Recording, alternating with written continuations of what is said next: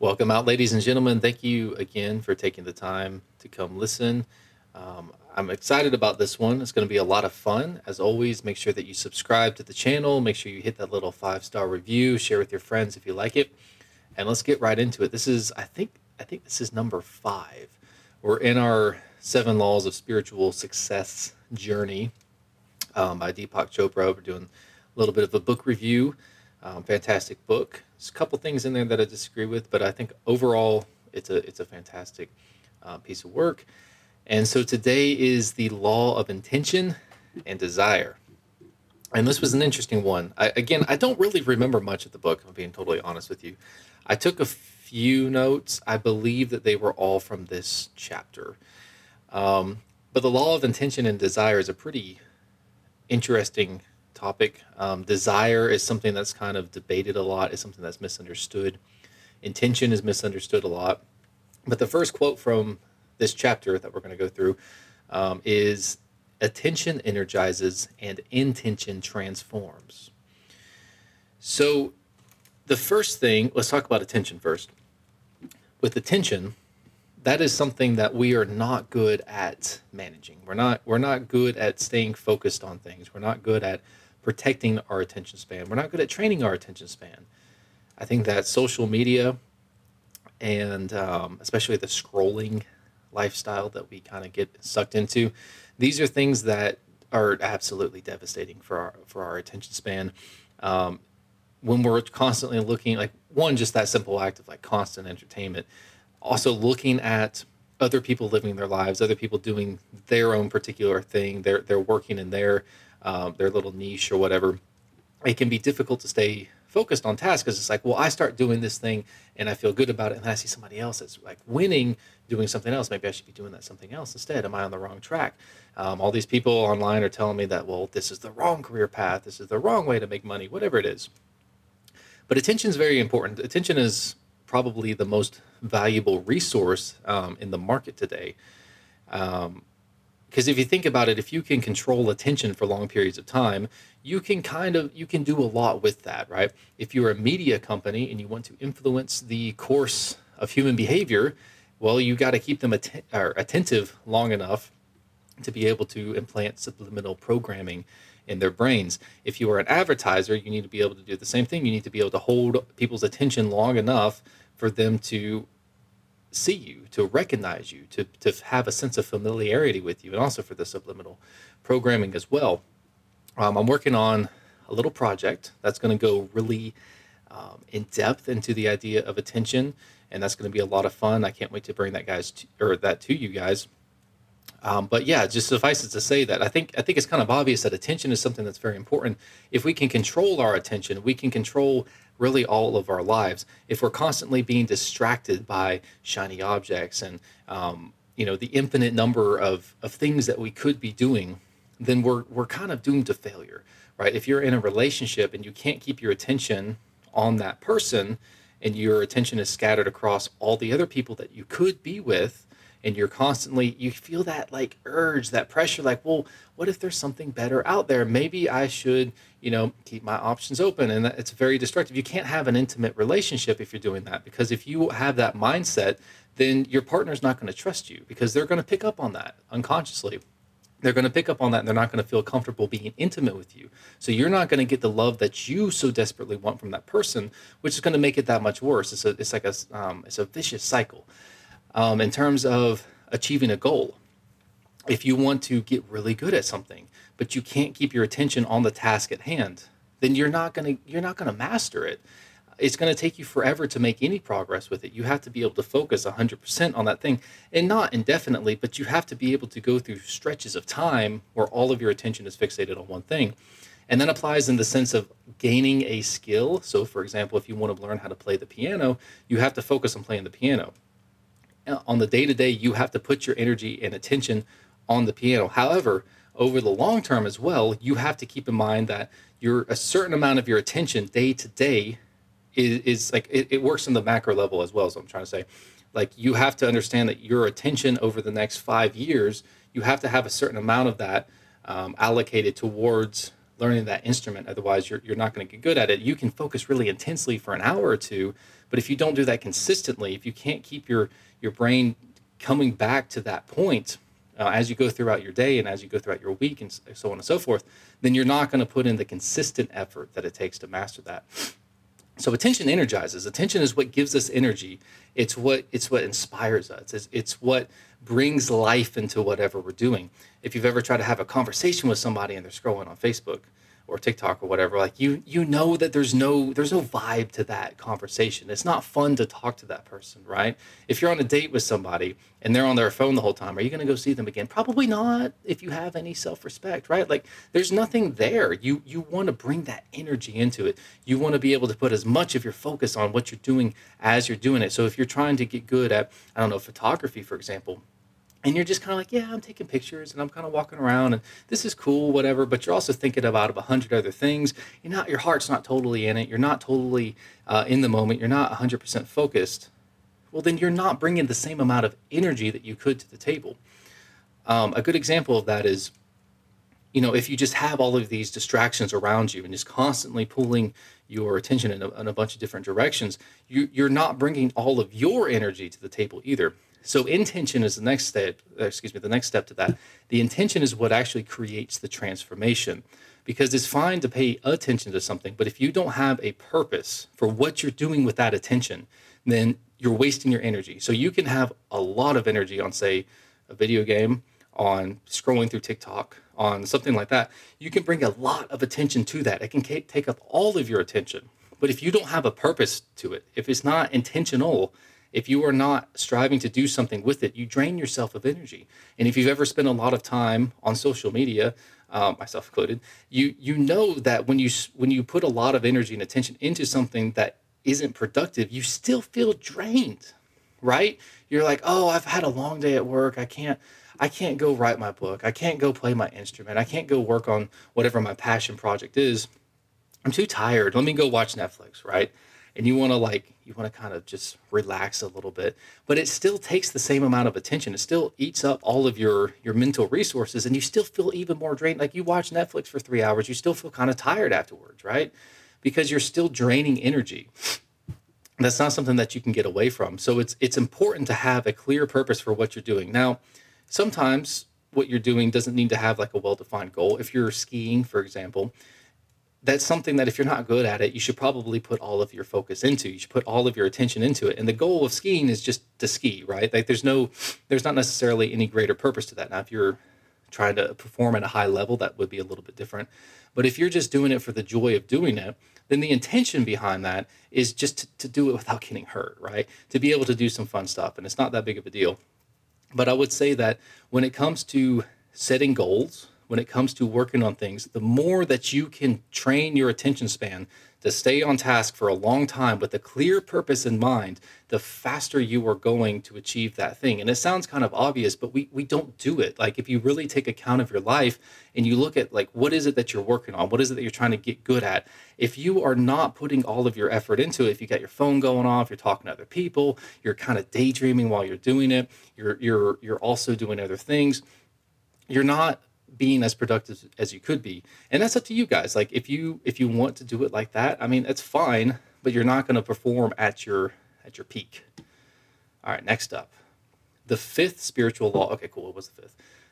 The fifth spiritual law of success is the law of intention and desire. This law is based on the fact that energy and information exist everywhere in nature. I think that there was a little bit of context to that I missed. But this brings up a good point. How do I say this? How do I say this without sounding super weird and like metaphysical and new agey? There is energy in anything that you do. Okay? I mean, how can I illustrate this? You guys can see I didn't prepare, but a good way to think of this is, let's say that you have to perform a boring task. Okay, you have to learn how to do your job, whatever it is. You got a new job. It's kind of mundane. It's kind of tedious, whatever. You start doing that.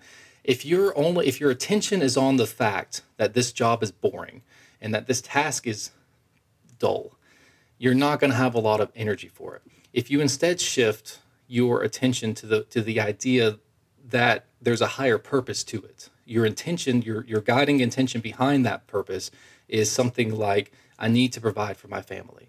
I'm saving up, I'm paying off debt so that I can live XYZ type of life. You have something meaningful behind it. I'm not doing this because I'm not letting myself get distracted by the fact that I don't really want to do this, because I'm subjugating my will to a higher purpose, just something that is going to be ultimately much more meaningful.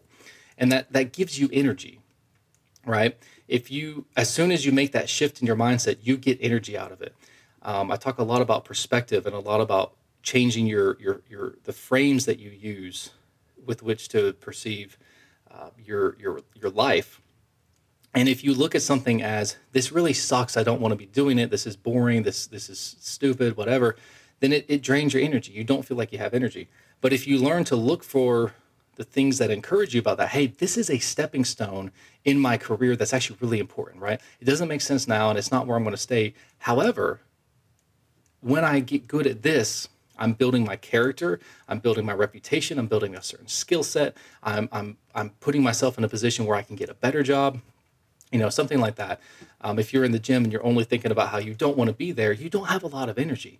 If you're solely focused on building your dream body and you have that image just in your brain, like burned into your mind, and that's all you're thinking about, and every single rep that you make is bringing you closer to that goal, you have a ton of energy.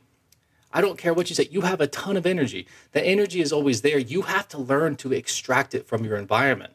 Maybe you're not feeling it that day, but you look around and you see other people who are also pushing themselves and also striving, and you get a sense of competition. Like, ooh, like I can't let these people show me up, right? And boom, you have more energy. You look around and you see some cute people. You're like, that's why I'm actually here. I want to look good because I'm lonely. And he starts thinking, okay, boom, there's a lot of energy right there. You find the things that bring energy into your life. You give that more attention. And now you've got to be careful with it, because you can put intention on bad things. You can look at, say, I really want to show up so-and-so. I'm in the gym because I want to make my ex jealous, or I'm working this job because I only took this position because I have a little rivalry with somebody else at the office, and I want to show them up. It's like, well, you can be motivated by revenge. You can be motivated by those negative things. And I mean, from a sense of being strictly productive, it may work. But it's not a sustainable thing long term, because you start to build up a lot of negative stuff in your own mind. You start to build up a lot of negative limiting beliefs. It starts to corrupt your character. When the focus of your attention in general is on something negative and something harmful, something toxic, it has a pretty profound impact on you, right? It starts to change you in really subtle ways. So it's important to pick things that are meaningful and things that are good, but understand that no matter how bleak and dismal life may seem, no matter how frustrated you may be with your current situation, there's something in there that you can find that is going to bring energy to your life, that's going to make you excited to actually do that thing. And you may not be totally changed and transformed immediately. Like if it's a boring job, maybe it's a really boring job, and you've got to go to work, you've got to do this every day, and that motivation wears off. It's not about the motivation. It's about training yourself to remember constantly, hey, on the back of my mind, there's always this idea of whatever, of this future version of myself, of that really fit version of me, the really rich and successful version of me, the version of me that is with my dream partner, and we're super happy, we're very intimate, right? Like there's something that you can find, and it may in some sense be competition. It may be, hey, this is fun, this is engaging, not because this is what I want to do with my life, but I'm going to choose to make the most of it now. That shift in perspective, that shift in how you see things, that makes all the difference in the world. Because at the end of the day, 10 people can go through the same thing and interpret it 10 different ways. All right. Energy and information exist everywhere in nature. So I kind of skipped over the information part. I would say I don't know that this is necessarily what he meant, but I would twist it a little bit to suit my preconceived notions. But I do think it's meaningful. I would say that as far as information goes, information existing everywhere. Yeah, absolutely. That's something that I talk about quite a bit. So if you learn to find something in everything that is going to teach you, you will become unstoppable. I'll give you an example. You're at a job, or actually my first sales job, selling cars. I didn't like it. there were moments of pleasure, there were moments of fun, there were moments that felt good. But overall, I wasn't really feeling the car sales, really wasn't feeling that company, really wasn't feeling the environment, definitely wasn't on board with the customers. Okay. However, I understood this principle. And so for a minute there, I went through this phase where, and I went through this phase a few times. It was a cycle, but I would go through this phase where I would get really bitter because people would come in a straight commission. People would come in and they would waste my time. And I'd think, I know you're wasting my time. I know I feel like that was something that I could have been talking to somebody else, could have been making money, and I wasn't. And it felt like it felt like a waste. It felt like I felt like a failure. It's like this is super frustrating for me. And then I remember this principle that I didn't phrase it that way at the time, but that there's information everywhere. There's always something that you can learn and that you can extract in everything. And so I started thinking, okay, worst case scenario, I know somebody is wasting my time. I know that somebody's not going to buy a car. They can't buy a car. There's any number of reasons why I get this sense where somebody's coming in, I'm like, man, great, got to do this, got to work for free because I can't just kick them out because it's part of a corporation, right? Like I have to treat them like any other customer, even though I know that they're not going to pay my bills. But do I want to look at it that way and be super negative, or do I want to try to get something out of this? Maybe I can practice my people skills. Maybe I can practice communicating better. Maybe, hey, I know this person isn't going to buy anything from me anyway. So maybe those closing lines or those little like the scripts that I'm supposed to use for sales that I'm super nervous to say to people because it's like, can I really say that to somebody? Let's do it to this person, right? Let's practice on this person who is not buying anyway. So I can screw it up and it's fine. It's a dry run, right? Like what I get more confident with it. I get better at saying it. I become more fluent in these little subtle things that I'm doing as a salesman. And so I get to practice. So it's like, okay, cool. Now that meaningless interaction that I was having is now something that's very valuable to me. Now it's real life practice. And the worst case scenario is that I kind of embarrass myself a little bit, but I don't lose out on a sale because I wasn't going to get it anyway. Maybe I get better at managing conflict, right? Because there's confrontational people. And you can look at that as this isn't fair.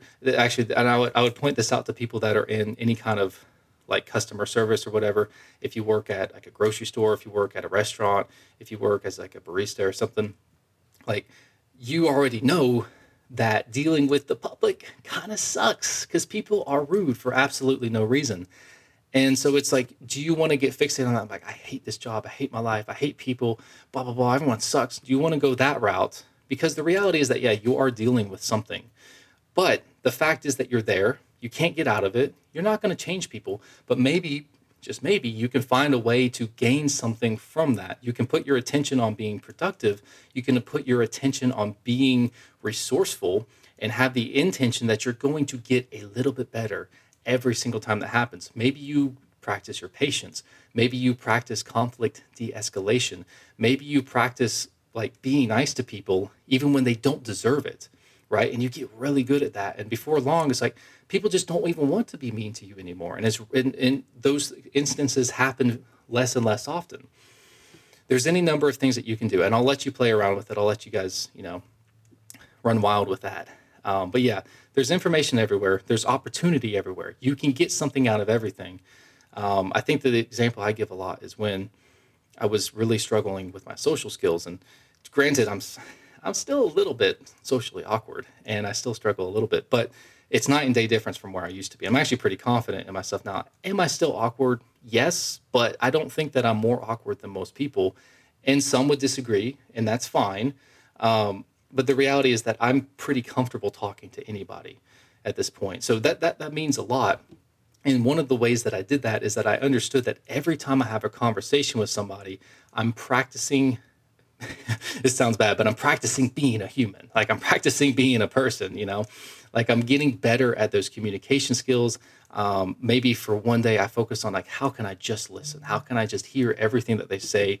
And how the next day I take that and turn it into how do I ask better questions? How do I keep the conversation going? How do I work on shifting the intention off of me and onto them? Because that makes you very charismatic. People love it when you are good at subtly shifting the conversation off of you onto them. And it's like they ask you about, oh, where'd you go on a vacation? And or they tell you about your vacation, for example. And this is kind of besides the point, but it's also good information. Maybe they say, hey, I went down, I was in Florida. I was down in, wherever in Florida for vacation. A lot of people would go, oh, I was in Florida one time too. I remember we did this, that, and the other. Whereas somebody who's very charismatic and very good at speaking to people might find ways to turn that around and like, really, tell me about that. Oh, did you do X, Y, Z? Or you did that instead. That's really cool. What was that like? And you see what I did there? It's like, it's a very subtle, you don't take the information to say, I did this, I did that. You find ways to dive deeper into what they did and how they felt, what was their experience. That will radically transform the way that you communicate with people. And you might think, oh my goodness, this person's so boring to talk to, or I don't like this person. But guess what?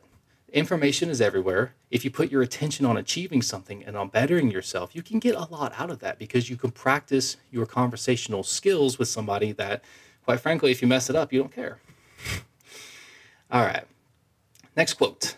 Your body is not separate from the body of the universe because at a quantum mechanical level, there are no well-defined edges. So it's kind of a weird thing to think about. He's correct. On a subatomic level, if you get down to it, like where do you end and where does anything else begin? I've had this thought while, what shall we say, intoxicated on various species of fungi. I was thinking, where does my skin stop and the air start? And like I was really high, obviously, but it was a super meditative experience for me because I started to realize, well, they're actually on a subatomic level, it just kind of blends together. And that was a very intense meditative experience for me. I'm sure it had nothing to do with the substances I had ingested. But it was something that stuck with me, right? Like I kind of go around thinking like we're all like on a physical level, we really are all connected. We really are all one in a sense. And like, yes, there are clear defined edges in the macro sense, but if you zoom out even further, if you look at like our world from the perspective of the entire solar system, the entire galaxy, or the entire universe, like we actually blur back into each other at some point because we're all so small, right? And it's like you're going down super, super, super, super small by our perspective, and then everything's really big, and the atoms and everything are just kind of floating around. Now, how does this apply to anything to do with psychology? I think that once you start to integrate that sense that you are connected to everything and that there is a constant exchange of energy between you and everything and everyone you interact with, it's a subtle shift and it's not something that you can clearly articulate most of the time, but you start to behave a little bit differently, right? You start to relax a little bit. You start to get more in tune with your surroundings. You start to become I feel like you get into a flow state a little bit more because you stop seeing things as separate objects. You stop thinking about there's this one task that I have to do, right? Like I'm playing guitar and it's like I'm thinking about each individual note. And at some point, it's like, well, what is the separation between individual notes? Like they are individual, but at some point you put them all together, they become a song. So it's like you stop looking at the individual things and you start to look at life as an entire, musical performance. It starts to become a whole song. It starts to become an entire symphony. Everything works together with everything else in a sense. And when your mindset shifts to that, I think it brings a lot of peace, but it also, it helps you to see the rhythm and the patterns that are taking place in your life. You stop looking at that person that cheated on you as that was a bad person, that was a crazy thing. And you start to look at the whole pattern. You start to see that, hey, from the very beginning, before I met that person, I was doing certain things that displayed certain characteristics that attracted that person. And maybe I didn't perceive them at the time. Maybe I still don't quite know what they are, but there is a reason that happened. Okay. It doesn't excuse their behavior, but it's part of a larger pattern. Those things did not happen in isolation. Okay. You start to look at why was I successful this time and why was I not successful this other time? And it's like, well, what was the one thing that made a difference? Maybe there was one like crucial thing that added a lot of weight to the direction that you went in. But at the same time, there was a huge combination of things, right? It wasn't just what you did that day, it's what you do every single day. You look at I heard it's like really professional, high level performers, whether they're musicians, athletes, businessmen, whatever. They don't just look at it as like, okay, what am I going to do at work today? How am I going to practice this one thing? They start to bring everything in their lives into their art, into their practice. I think that's a really popular philosophy in like the Eastern traditions, where because I grew up in martial arts and I heard about that kind of stuff all the time. At some point, you bring like your martial art into everything that you do. You're always practicing, right? Every time you take a step, you become aware of the way that your body's moving. You become really in tune with the way that your balance is shifting, where your center of gravity is, how you're interacting with the world. And so you're not out there practicing, throwing punches or whatever, but even as you're walking to the bathroom, even as you're standing in the shower, you're playing with your balance. You're super aware of everything. It's not these individual isolated things anymore. You're bringing that practice, like everything becomes part of your practice, okay? And if you want to perform at a really high level and exist in flow states for most of your practice time, you need to learn how to integrate what you're trying to achieve with everything that you do. So if you want to be a great writer, it's not about sitting down for 20 minutes a day and writing. That's a fantastic start. That's where you have to start, okay? But over the long term, once you start to get past the form, once you start to get past the basic level, you start to understand that everything that you do is a part of your writing process, because everything gives you inspiration. Every movie that you see, every song that evokes an emotion, that can be turned into part of your story. That can be like every word that you learn, that's something that you can bring into your book. Every experience that you have, that influences it on an unconscious level. And as you become more and more aware of that, you become more in tune with that, you start to bring the art of writing into your entire life. And now you are moving as a cohesive unit. Everything is geared towards that goal. Your attention and your intention are aligned towards one thing all the time, and that's when you achieve true mastery. Okay, next up. You can consciously change the energy and informational content or your own quantum mechanical body, and therefore influence the energy and informational context of your extended body, your environment, your world, and cause things to manifest in it. Okay. That one was a little bit wordy. I'm not going to lie.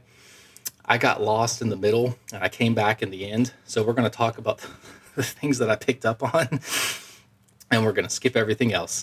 Okay, but like we were talking about a second ago, you can change your energy at any point, okay? You can decide by shifting your perspective that what has become an aggravating moment, now this is a chance to practice my philosophy, okay? You want to be a stoic. You want to be somebody who is, unshakable under stress. Well, when your girlfriend makes you mad, or when your dad texts you something that you don't like, when that rude customer comes in, well, now you have a chance to practice. You have a chance to practice facing adversity, right? And you get a chance to practice on a small level because those aren't really big things. So that when the big things come around, you have established a pattern of doing, of responding a certain way. Okay. So because you can consciously change that energy, your internal state, all right? And he goes on to talk about the body. He's talking about kind of a metaphysical thing. I'm going to kind of, I agree with him, but I'm going to kind of steer away from that a little bit. You can start to influence the world around you. Now, he's coming at it from, again, a very spiritual perspective of kind of like this. I don't want to use the word magical because it kind of has the wrong connotations, but you do start to influence things around you. It's like the law of attraction. There's things that when you put yourself in the right state, things around you that you don't seem to be connected to directly, you start to influence them. And it's very strange. It's very mysterious, and it's a real thing. And if you don't believe that, that's fine. You'll experience it if you still do the work.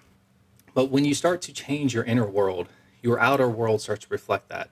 And I hate to keep going back to the same example again and again. Yesterday I was doing a episode for my other show, and I kept using the same example of I think driving a car or buying a car or something like that. But today we're gonna fixate on something else. We're gonna fixate on relationships. So let's say that you're with somebody, and this could be romantic, it could be your friend or whatever, and you're like, I want to be treated a certain way.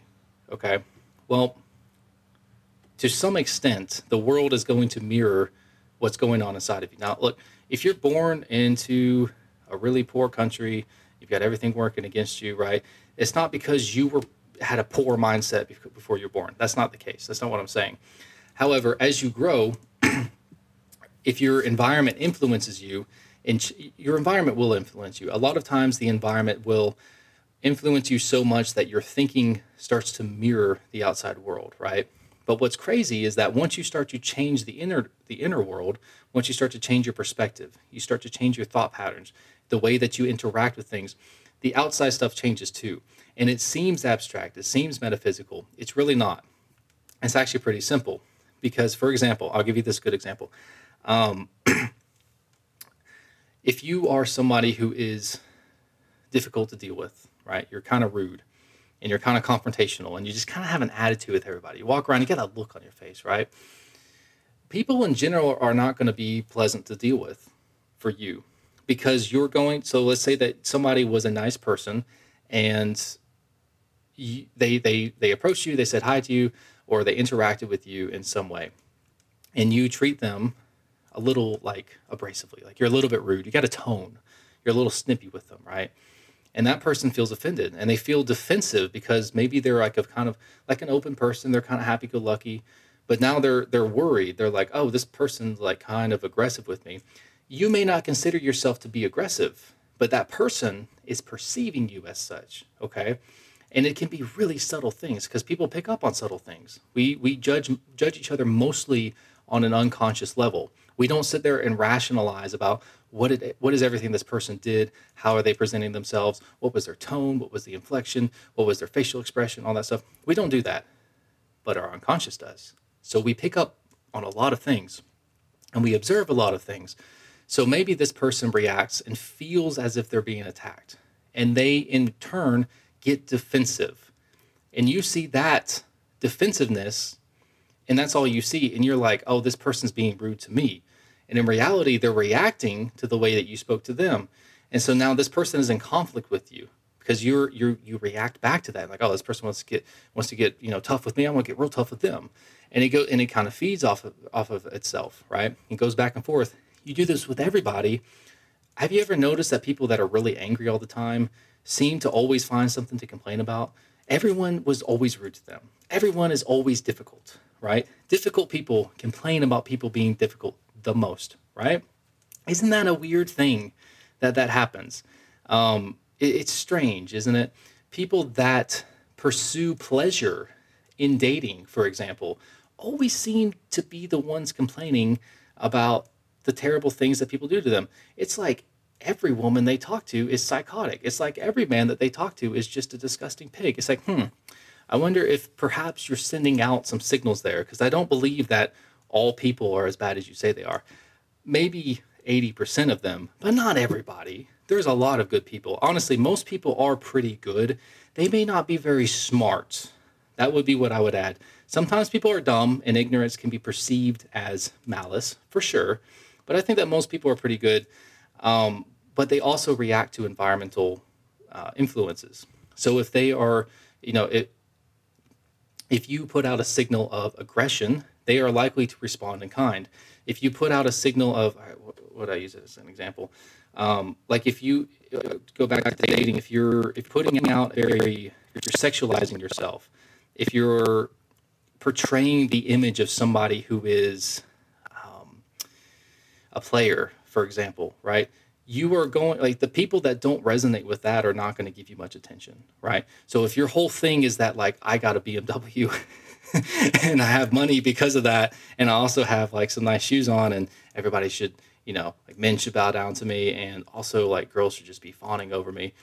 Well, any woman that's like worth being with and is going to be a good person to you is not going to be like, oh, I don't want to deal with that guy, right? Like she's just not going to be about it. Anybody that is attracted to that is going to be responding to their own like stuff, like that. They're not going to be somebody that's super healthy. They're not going to be somebody that respects themselves, right? So you're going to attract people that are typically unpleasant to deal with because you're unpleasant to deal with, because pleasant people aren't going to want to deal with you. See what I'm saying, right? It goes for women too.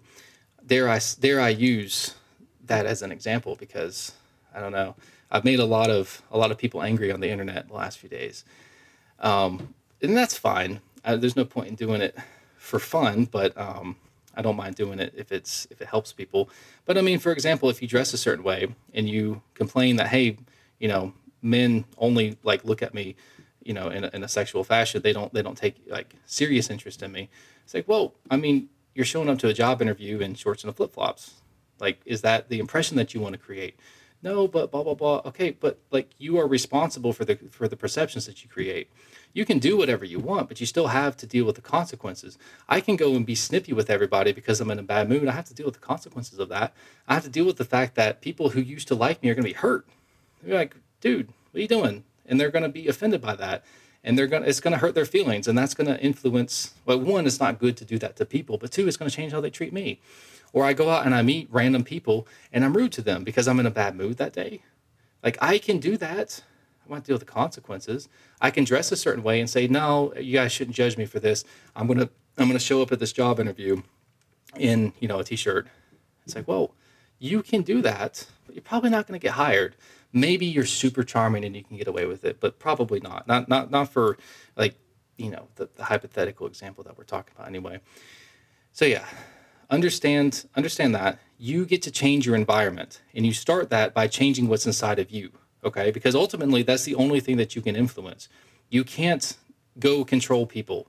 You can't make people do anything, but you can influence them by treating them differently, right? If people don't treat you with respect, there's things that you can do to get them to treat you with more respect. You start by respecting yourself. For example, you can start by setting good boundaries. You can start by learning to communicate who you are, what your values are, what your character is, in subtle ways that create a different perception in that person. So I was thinking again yesterday about how I used to be so bad about complaining. And I didn't understand it. I didn't see it. And I didn't understand why people were kind of like not wanting to be around me that much. I didn't understand why, you know, I got passed over for a promotion, or why I wasn't taken seriously as a leader, because I wanted to be a leader. And then somebody finally, and I didn't like him very much even before this, and he's like, listen, I didn't give you a good recommendation for this promotion. Do you want me to tell you why? Like, I don't have to say this. And he really didn't. He could have just, you know, been like, oh yeah, well, no, that was higher ups. They said they vetoed you or whatever. He was, and I actually do owe him a lot for this. I should be grateful to him. But he told me, he's like, do you want me to tell you why I don't see you that way? And I was like 19, I was like 20, something like that. I was pretty young. I was like, yeah, sure, whatever. And he told me it's because you complain way too much. It's negative, it's toxic, it affects the people around you, it brings you down, it brings everybody else down, and it makes people not take you seriously. And I was like, okay, whatever. Rolled my eyes, stormed off. Ugh. I kept a pretty good composure, but it actually did offend me a lot. But I started thinking about it, and I started to notice how I actually did complain a lot. And once I started to notice how I complained a lot, I started to notice how people responded to it. And I started thinking, maybe I should change that. And I started working on it. And by the end of that year, I had completely changed my personality. I didn't complain at all. Now I've since backslid a little bit, and I do complain sometimes, if I'm being honest. But it's not a dominant personality trait anymore. And it really used to be. And then I think it was next year that I did get promoted, and I actually ended up in a position of power. And it was a life-changing experience. And that was one of the things that led to that, is because somebody was just honest with me. And it led me to understand that, wow, what's going on in my head, because it started inside of me, right? It started in the way that I was perceiving my life. I looked at things through a very negative lens, and it caused me to act in a very negative fashion. I thought negative thoughts. I did negative things. I said negative things. I engaged with whiners, and it had an effect, had a tangible effect. But once I changed that, the way other people interacted with me changed. I had much better friends. People wanted to be around me. And guess what? My life got a lot easier. I was in the same situation. It was still difficult to do that. I was in the Marine Corps. It was hard. But it got easier when I wasn't in conflict with everybody. When I had people that wanted to be around me, wanted to help me, wanted to support me. I had a similar epiphany when I was a little bit older. This is a couple of years ago. And I've always been the kind of person that like doesn't care for external things. Like if you're dressed a certain way, it doesn't really have an effect on me. and I don't like the idea of having to dress a certain way to create perception. So when I talk about like, guys, you got to dress a certain way to impress a woman, or at least to not turn her off. Ladies, if you are looking for commitment, you have to dress a certain way so that men take you more seriously. When I say this, I'm saying this from the sense that, look, I was 100% like, no, I can dress however I want. That's stupid. I get it. Okay. And if you're not ready to hear it, you're not ready to hear it. But I'm going to put it out there. I'm going to plant the seed. Okay. Don't get offended. I don't care, but I do a little bit because I like you guys. You're actually awesome. I love my audience. I love the people that listen to me. You guys hit me up all the time, and you have amazing things to say. Sometimes you're a little bit miffed about certain things, but even those conversations usually end up being pretty interesting, and we end up like on good terms again. Because yeah, no, I do like you guys a lot, and I know that I'm brutally honest, and sometimes I say things that you don't like. But I do it because I care about you, because I have seen how being brutally honest with myself has led to radical transformation. The only way that you can make real lasting change is by being real with yourself and by shining a light on the things that you want to keep in darkness, the things that you are embarrassed by, bringing that stuff into the light of day. Just noticing it is usually enough to start bringing attention to it. And if you have the intention that you want to be better, and I truly, firmly believe that all of you do, otherwise you wouldn't be listening to me. You definitely wouldn't still be listening this far into the episode if you didn't have the intention to get better. So we just have to bring your attention to the right things, and the rest will take care of itself. It really will.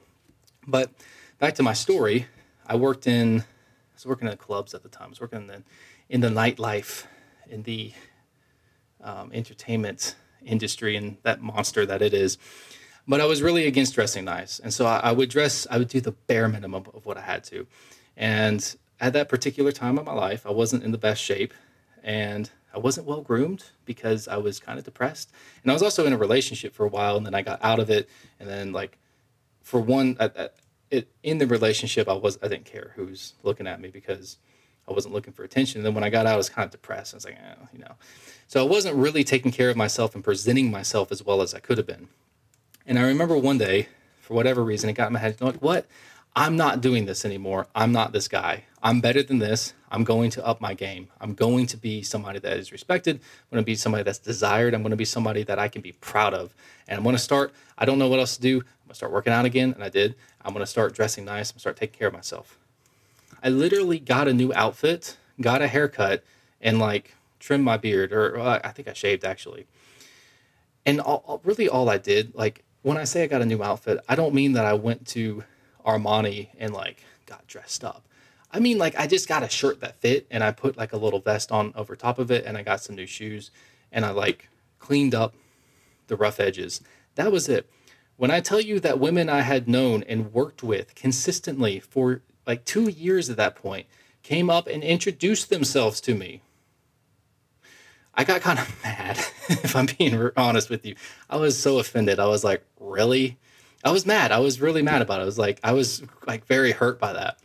But it was a good lesson. And at some point, I was a little bit immature at the time. So since then, I have realized that, the correct response to that is not to feel like, oh, people are just superficial and they suck. No, what you do actually matters. The way that you treat yourself leaves an impression on others.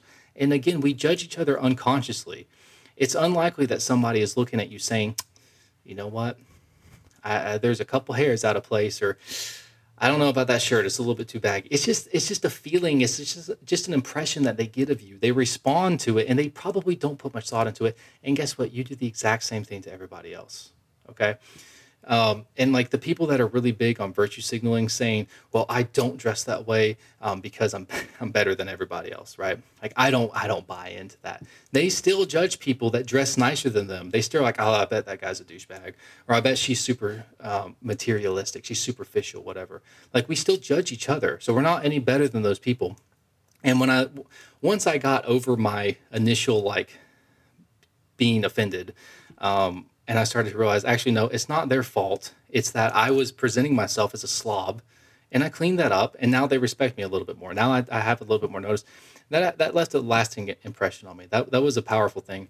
I learned the same thing again when I like started working out to look good instead of just being healthy, because I've always been super healthy. I've always been in pretty like decent shape as far as being able to perform but I never focused on aesthetics until about a little over a year ago. And even 6 months into that, like really taking charge of like, how do I look? The difference in the way that people treat me and react to me is undeniable. The difference in the way that people treat me when I walk, you know, when I have a suit and tie on and I walk into the grocery store, people like, oh, hey, you want to go ahead in front of me? You know, like I'm trying to walk through aisles, people like stop and like move out of my way. So like smiling at me, super respectful. When I roll in flip flops and my hair's all messed up, you know, whatever, my shirt's kind of dirty because it's the weekend and whatever. You know, when I do that, people don't respond the same way. People get kind of shifty. They kind of look away. You know, I'm a really big guy. They're probably intimidated, and it's awkward to look at people anyway. But when you're dressed up and you're presenting yourself well, people respond differently. Okay. And so that is all to say, there's a little bit of meandering. This is all to say that you do, in fact, influence your environment by influencing the way that you think about yourself, that you interact with the world unconsciously, internally, and all that. So, and that does make things manifest. And it's not magic. It's not like, well, if I think positive thoughts, positive things will happen. Well, if you think positive thoughts, you start to change your behavior. You start to change how you interact with people. And yes, people respond to that differently. You start to become, you put yourself in a more resourceful state of mind. So you notice opportunity, you have more energy to take advantage of that opportunity, and you start to do things differently. And that does physically create a different reality for yourself. And you can do this very quickly, by the way. If you're down in the dumps and you're down in a deep, dark, bleak hole and it's bad, you're like, I don't know if I can pull myself out of this. I promise you can turn things around so fast, it will scare the crap out of you. You will be like, oh, whoa, whoa, whoa. I'm not ready for all this. I'm not ready for all of these good things. I'm not ready for this opportunity. You're going to be scared because things are going to get better so quickly, okay? And it might not all happen at once, but if you stay consistent and if you really devote yourself to this, you will radically transform your life and you will not believe how fast it happens, okay? Now, again, it's not about pursuing short-term gains. It's not about saying, well, I did it for 3 months, nothing happened, I guess I'll give up, right? It's not about that, but you know what I'm saying. All right, I'm going to leave it there. I've been told I talk down to people and over-explain things too much, so I'm going to try to stop doing that. All right, both past and future are born in the imagination. Only the present, which is awareness, is real and eternal. So, have you guys heard of this before? Have you heard about, the idea of meditation, that there's nothing like, what was that line from Kung Fu Panda where he's like, the future hasn't happened yet, the past is gone, only the present is here. The only right now is here. That's why it's the present, or something like that. It's kind of silly and cliche, but it's true. Because think about it. What happened to you yesterday is nothing more than a memory. Now, what is a memory? Is it real? Well, it's real in a sense, right? It is definitely real in a sense. That thing really did happen to you in a sense. But there is especially if you go back further, if you look back, something that happened 10 years ago. I look back at maybe my first breakup. I look back at the conflict that I had with, boys my age when I was a young kid that kind of influenced the way that I see friends, right? Like the stuff that gets embedded in your unconscious that you kind of stop thinking about. It's like these memories of people that have hurt me and people have done things to me, right? Did it happen? Yes. In a sense, is it real? Yes. But your memory is not real in and of itself. When you go to your memory, like, where is that? Like, where are you looking when you remember something? It's not real. It's a projection. Like, your attention shifts from your visual field into something, and you think you see a memory. You think you experience memory, but it's not there, And it changes. It's been very well documented and proven that our memory is distorted every single time we access it. So if you have a memory that's a couple years old, you actually do not remember what really happened. It's just not the same. And you don't know it. That's what's crazy.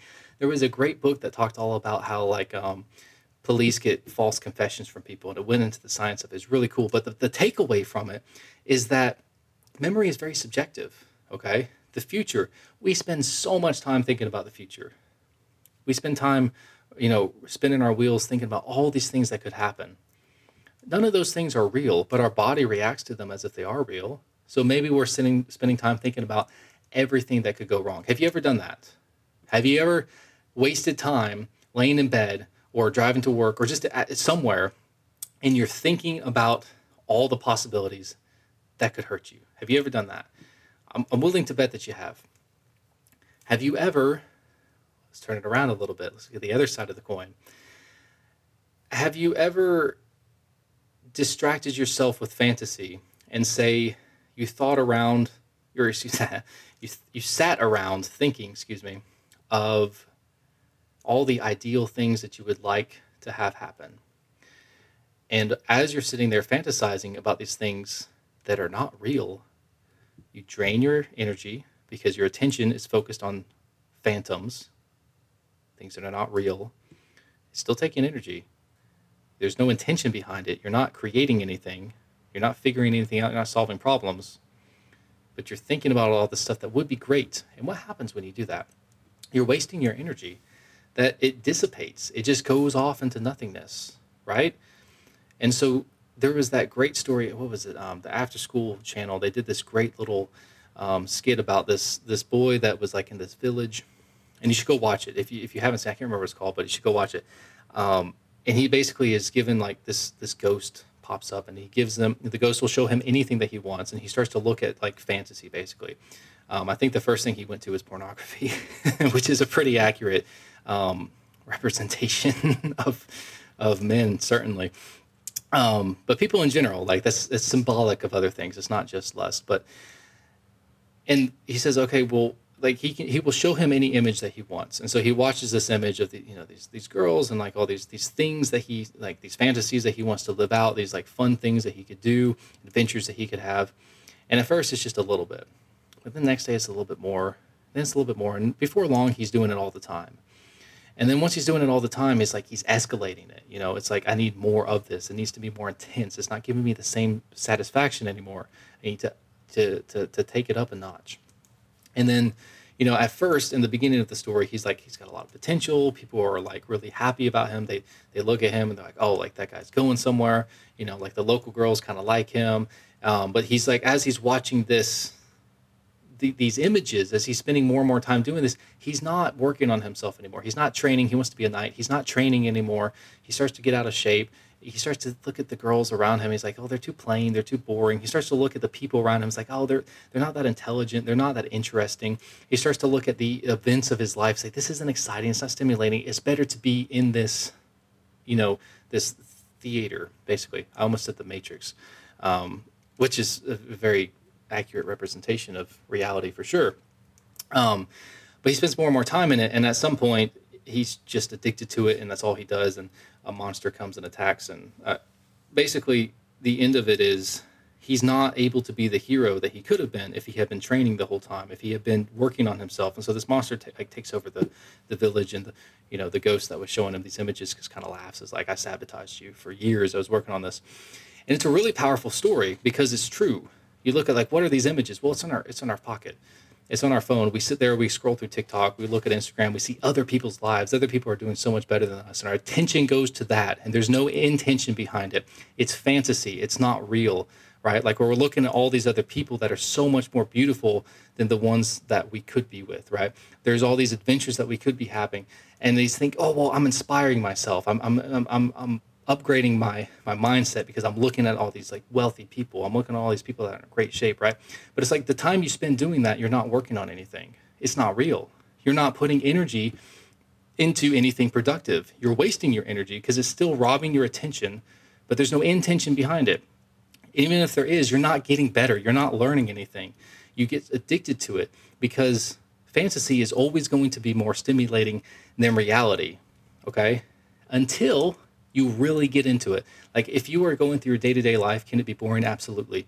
When things get crazy though, because you've been putting yourself in positions that are going to take you to the next level, you've been upgrading your skills, upgrading your mindset, upgrading your body to where you can handle more and more stress and adversity. Suddenly things become very tangible, right? You jump in that ice bath and all of a sudden you're there, you're in pain, right? Like you feel it. It's more intense than anything that you're going to watch online.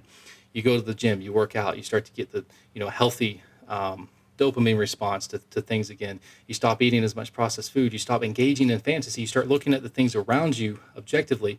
And because of that, you put your attention on reality and on getting better, and you start to improve instead of wasting all of your resources.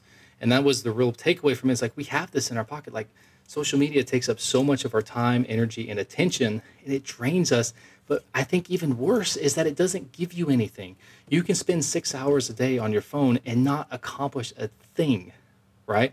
If you were to take, and you think, oh, I'm not doing anything, it doesn't take energy. Yes, it does. If you were to take that same energy that it takes to be engaged, it may not be 6 hours worth of energy, but if you were to take that and put it into something productive consistently, you were to take that time, put it consistently into something that is going to feed your soul, that is going to move you in the direction that you want to go. Imagine what you could do with your life. You can't, because you have no idea how far you can go. And again, even that imagination is fantasy too. So it's kind of like one of those little things. But Hall of Mirrors for you. All right, next up. I think my favorite quote in the book is in here. I don't know if it's in this chapter, and I'll probably butcher. I'm going to share it right now, though. The gist of it, excuse me, the gist of it is that since the past does not exist, and neither does the future. Okay, oh, no. Yeah, I butchered it. I'm sorry. It was one of the things that people long for is security, right? But where does security come from? Security comes from the past. It comes from our memory. So if we know based off of past experience that we're safe in a certain spot, then we feel safe in that spot. If we know based off of our past, like, hey, I feel financially secure because historically I've had this job for however long, it's given me this much money for however long, and I have like evidence built up that this is something I can rely on. Well, that may be true in a sense, but in another sense, it's not true, because that job could disappear tomorrow. You could get hit by a bus tomorrow. That company could go bankrupt. Any number of things could happen. The economy could collapse. Who knows? Hopefully that won't happen, but time to start homesteading. If anybody wants to get into homesteading, let me know. I'm interested. That speaks to me. That resonates with me on a deep level. Anywho, start a little tribe out there. Find me a nice Catholic girl and get a little couple, like 8 or 9 kids going. Once the economy collapses, they'll be a little bit older, able to work the farm. We'll have a bunch of grandkids, all live together. Next thing you know, world's in chaos, but we've got food. Boom, we've got a firm foundation for a solid political structure in the area. We can take over and we can be warlords. Maybe I'm dreaming just a little bit. Maybe that's my fantasy. I don't know. I think it's a good idea, though. But basically, the idea is that you have all this memory of stuff and things, but it's just in your memory. And since that memory is an illusion, then your need for security and safety is tied to an illusion, and you become a prisoner of your past. And I thought that was very profound. When you chase security, when you chase the feeling that you're just safe, which we need that feeling to some extent, but when it gets too high up there in the hierarchy of your priorities, then it becomes something. You become a slave to your past. You become a slave to fantasy and illusion. It's much better to, like, you do want to seek security. Yes, you need a certain amount of security to be happy and productive and all that. However, if that's your priority, you're putting yourself in a bad spot. Okay? It's much better to learn to focus on and to focus on being the best that you can, and to derive your security from a confidence in your abilities, because you have established a firm character as somebody who is resourceful, productive, and all that good stuff. So I don't know if that was off topic. It's definitely in the book. I can't remember if it, except for the part about the homesteading tribe compound thing. Okay. Intent in the human species is not fixed or locked into a rigid network of energy and information. It has infinite flexibility. So this goes back to like neuroplasticity. And I know that that's not what he meant when he wrote this. I'm approaching things from a little bit more of a, like, I guess, materialistic interpretation. But this is, first and foremost, the show is about, it's psychology, very closely followed, evenly mixed with philosophy, and then spirituality kind of comes a little bit after that. So if I'm going to say a spiritual concept, I try to frame it in a way that a person that doesn't buy into that can still benefit from. But that being said, the idea that there is intent and information in everything, we're infinitely malleable. So it doesn't matter how stuck you feel. It doesn't matter like, hey, I've been this person for so long. This is just who I am. No, you can be somebody else. You absolutely can be somebody else. You have to make that decision though. That's very important that you understand that only you can make the decision. And if you're with somebody in a relationship, in a business partnership, and whatever, in a friendship, and they're doing something that you don't like, and they're like, oh, this is just who I am. If that's a big deal for you, like you should probably reconsider that, because you can't change that person, right? Like you can communicate to them, hey, this is a real need for me. They got to be the one to change. And if they have a victim mindset, if they don't have a growth mindset, they got a fixed way of looking at the world and they don't want to change it, they're not interested in it. I mean, past behavior does dictate future behavior. It doesn't have to, right? Past patterns don't always equate to your future, but they tend to.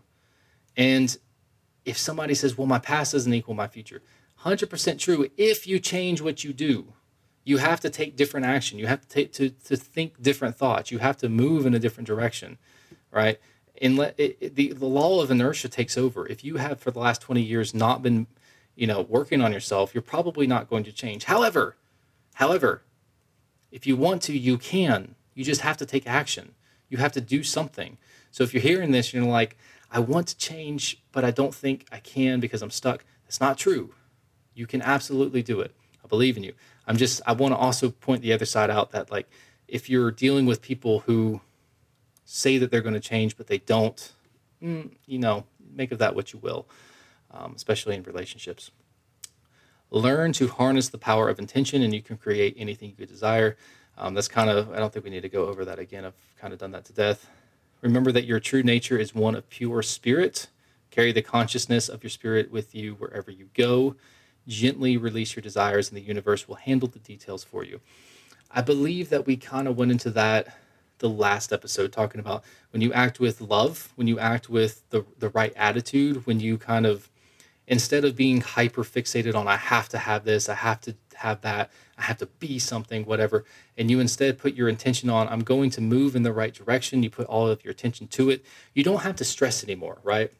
If you're like, I need to be a millionaire, well, that can be a stressful thing, and you start to, like, you get in your own way when you do that. If you instead identify a path that will take you to being a millionaire, and you start to move down that path, and you start to, again, if the future is not real, in a sense, like what you're imagining is not real. So all the problems that you could have, all the pressure of doing that, it's taking energy away from you that you could be using to be more productive, that you could be using to focus on the task at hand, basically. I'm not a millionaire, so maybe that's not right. But I am much more successful than I was a couple years ago, and a lot of that comes down to the way that I look at things. So, make of it what you will. Ooh, nature is a symphony. I think I said that earlier. Nature is a symphony, and that symphony is being silently orchestrated at the ultimate ground of creation. Very metaphysical. Okay, this is actually a good one. Intention is the real power behind desire, and this is going to be the last one. Intention is a real power behind desire. So there's like this debate back and forth. Is desire good? Is desire bad? I think that desire is a pretty neutral thing. I think that most of life is actually pretty neutral. Most of the things that happen to us, they could be good, they could be bad. It really depends on how we see them. If you're in the ocean and you're trying to, not even that. If you're in the ocean and a wave crashes down on you, like that could be something that's obnoxious to you. It could be something that's, makes it difficult to stay afloat. But if you're a surfer, and that same wave can be very beneficial. Like, it's like, oh, that's a great wave, right? This is why I'm out here. When you allow your desires to consume your attention. So if I really want a certain car, if I really want, a certain wife, if I really want a certain job, if I really want to be seen a particular way, and I just sit around thinking about that. The desire in and of itself, does not do anything. Sitting around wanting it is not good for me. I should become a slave to it, right? Because all my actions become influenced by it. However, if I introduce intention into it, I say, okay, I want to have this job. I want to be someone who is worthy of having this job. I want to work in this industry. I want to do this thing. And I say, okay, I'm going to put all of my attention on it. I'm going to put my intention to it. Then the desire becomes the motivation, but then the intention is what makes it happen. Just wanting something is not going to fix it. That's why I'm so against like the manifestation thing. These new age people that are like, oh, you just sit and manifest it. You just sit and think about it. Just meditate. It'll come to you. You don't have to work for anything. It just happens. Like, okay, Susan, go back to California. I don't know what to tell you. If you stay in your head, it's not going to happen, right? Now, there is an aspect to manifestation and the meditation side of it where if you don't have your head on straight, if you're focused on just doing things and you have like psychological blockages, things that are keeping you from experiencing that is a real thing. So that's like the side of manifestation that is important. You do have to release those blockages. You do have to heal those limiting beliefs and start to believe that you're worthy of it and start to believe that you have it, right? You start to have to identify with being the kind of person that has it, because that's going to shift the way you act. And when you start acting differently, you start to get different results. Somebody on TikTok made a good point. She said, I don't know who it was, but I like the video. She said that everybody, that submarine that went down by the Titanic, which it sounds suspicious to me. I'll point that out. Like, it sounds like a bunch of millionaires were trying to fake their own death. If that's not the case and they really did die, it's truly a tragic thing. It really is very sad. But I'm just saying, it kind of sounds like, hey, let's go to Argentina and learn to speak, Spanish and German and, disappear and whatever else. And I mean, Guten Tag to you, whatever. But it seems fishy to me, pun intended. Anywho, she said, listen, all these people that are hating on the guys that were in that sub and saying, like, it serves them right or whatever, they're railing on them because they were rich. And she said, if you're hateful against people like this to that extent, is it any surprising that you're not rich? Like, if you hate money that much, is it surprising that you don't have it? And that was a good point. I like that. But yeah, you have to introduce intention to something. If you just want it and you don't take action for it, I mean, what do you really even want it at that point? Like, if you're not willing to work for it, or is it just kind of like something that would be nice? But when you really desire something, don't let it consume you, but figure out, what do I need to do in order to make it happen? It becomes a really strong motivation. So if I desire a certain car, that might not be the best motivation for me. But if I desire a job, that could be a big motivation for me.